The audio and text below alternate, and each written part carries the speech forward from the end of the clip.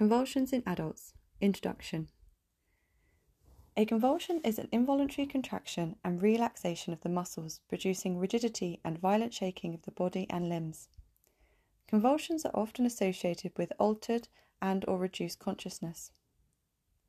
The most common cause of convulsions are seizures in the context of epilepsy, provoked acute symptomatic seizures, psychogenic non-epileptic seizures, PNES, vasovagal syncope, and cardiogenic events. The full list of causes is long and beyond the scope of this guideline.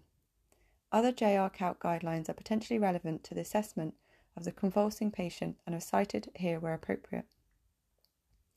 Eclampsia is a complication of pregnancy which may occur in women who are over 20 weeks pregnant, including postpartum, and can give rise to epileptic seizures. Eclamptic seizures are beyond the scope of this guideline. Refer to pregnancy-induced hypertension, including eclampsia, for the assessment and management of convulsions in patients who are over 20 weeks pregnant. Epileptic seizures. Epileptic seizures are caused by abnormal electrical activity in the brain. There are many types of epileptic seizures. The manifestation of seizures depends on which part of the brain is affected. This guideline focuses on bilateral tonic-clonic seizures, BTCS, which are the most common type of seizures and present as stiffening of the whole body, tonic phase, gradually merging into vigorous shaking, clonic phase. During a BTCS, patients typically have their eyes open and are unresponsive to commands or sensory stimuli. Most BTCS terminate within 90 seconds of their onset. Afterwards, patients are often confused and/or drowsy. A BTCS that has not stopped after 5 minutes, or a series of such seizures without recovery in between, which last for 5 minutes or more, is defined as convulsive status epilepticus. This is a medical emergency and requires rapid treatment.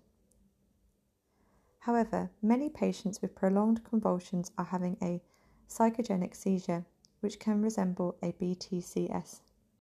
Seizures often start in only one part of the brain, a focal seizure, and then spread through the brain to cause a BTCS.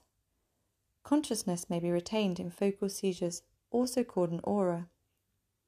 The manifestation of all types of epileptic seizures are very diverse, and their description is beyond the scope of the guideline, which focuses on BTCS. If a patient suffers from a focal motor seizure that lasts more than 10 minutes and also has an impaired level of consciousness, then these should be treated in the same way as a BTCS. However, the risk of long-term consequences is only likely to occur if the focal convulsion continues for over 60 minutes. Epilepsy is a chronic disorder which patients are at increased risk of unprovoked seizures. Epileptic seizures also occur as provoked, acute symptomatic seizures caused by irritation of the brain, for instance by head injury, stroke, alcohol, hypoglycemia, drug overdose, or infection. The provoking factor may itself require emergency treatment. Many patients with epilepsy have an emergency care plan. They may also have a supply of emergency medication, usually midazolam, which can be administered by carers or healthcare professionals according to the care plan. Psychogenic non-epileptic seizures, PNES. They are a common cause of prolonged convulsions. They are the most important differential diagnosis of epileptic convulsions in the emergency setting. They are usually an involuntary psychological response to distress and are commonly associated with a history of emotional trauma, abuse or neglect, potentially in childhood. Patients with PNES have commonly received an erroneous diagnosis of epilepsy, and many are treated with anti-epileptic drugs which are ineffective to this condition. Those who receive a diagnosis of PNES may know their condition by another name. For example, non-epileptic attack disorder, NEAD, dissociative seizures, functional seizures, conversion disorder, or pseudo-seizures.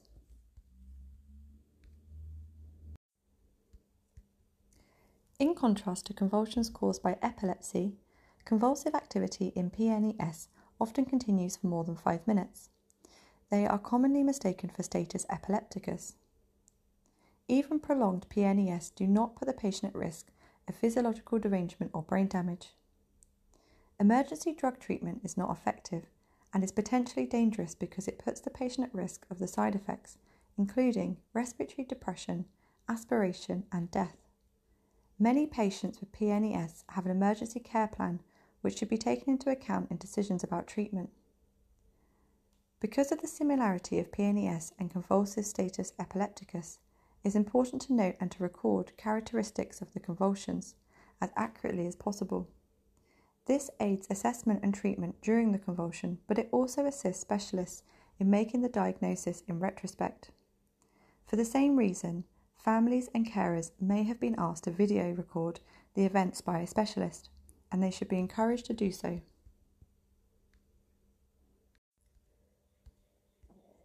It may be difficult to distinguish between an epileptic bilateral tonic-clonic seizure and a psychogenic non-epileptic seizure, but some features are important in making this distinction. The following table should help.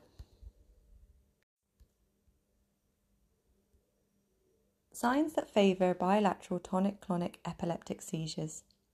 During the convulsion, consistent repeated rhythmic myoclonic jerking, shock-like movement, arms and legs mostly synchronized or symmetrical. Convulsions may spread from focal to generalized and tonic merging to clonic. Unresponsive, GCS of 3, 4 if grunting. Lateral tongue biting is common, eyes often open, mouth often open, pupils not reacting, no purposeful movements, low SpO2 or cyanosis, typically short, lasting less than 90 seconds, or repeated without recovery between. Constant prolonged seizures are rare. Pelvic thrusting is rare. Arching of the head, neck and spine is rare. Clonic head movement to one side may occur. An initial scream followed by grunting. Plantar response may be abnormal, big toe up. Post-ictal, gradual slowing down of convulsion, gradual post-ictal recovery, noisy laboured post-ictal breathing. History: onset under 10 years old, alcohol misuse, provoked seizures, for example, brain injury. Signs that favour psychogenic non-epileptic seizures. During the convulsion, fluctuating intensity or location, brief pauses, tremor or slow flexion, extension movements. Arms and legs often not synchronized or symmetrical. Convulsions may move from one body area to another. May respond in some way, for example to speech, a blink reflex, or on the insertion of an IV or airway device. Tongue biting is rare, minor, and often involves the tip. Eyes mostly shut, opening may be resisted. Mouth often shut, pupils often reactive. May carry out purposeful movements. Normal SpO2, no cyanosis. Possible hyperventilation. Seizure may be prolonged over 3 minutes. Pelvic thrusting is common. Arching of the head, neck and spine is common. Side-to-side movement of the head and body. Crying during or after convulsion. Plantar response normal. Big toe flex down. Post-ictal, rapid end to convulsion. Rapid post-ictal recovery. Normal post-ictal breathing or slow after hyperventilation. History: onset over 15 years old. Recurrent status epilepticus as a misdiagnosis. PTSD or psychological distress.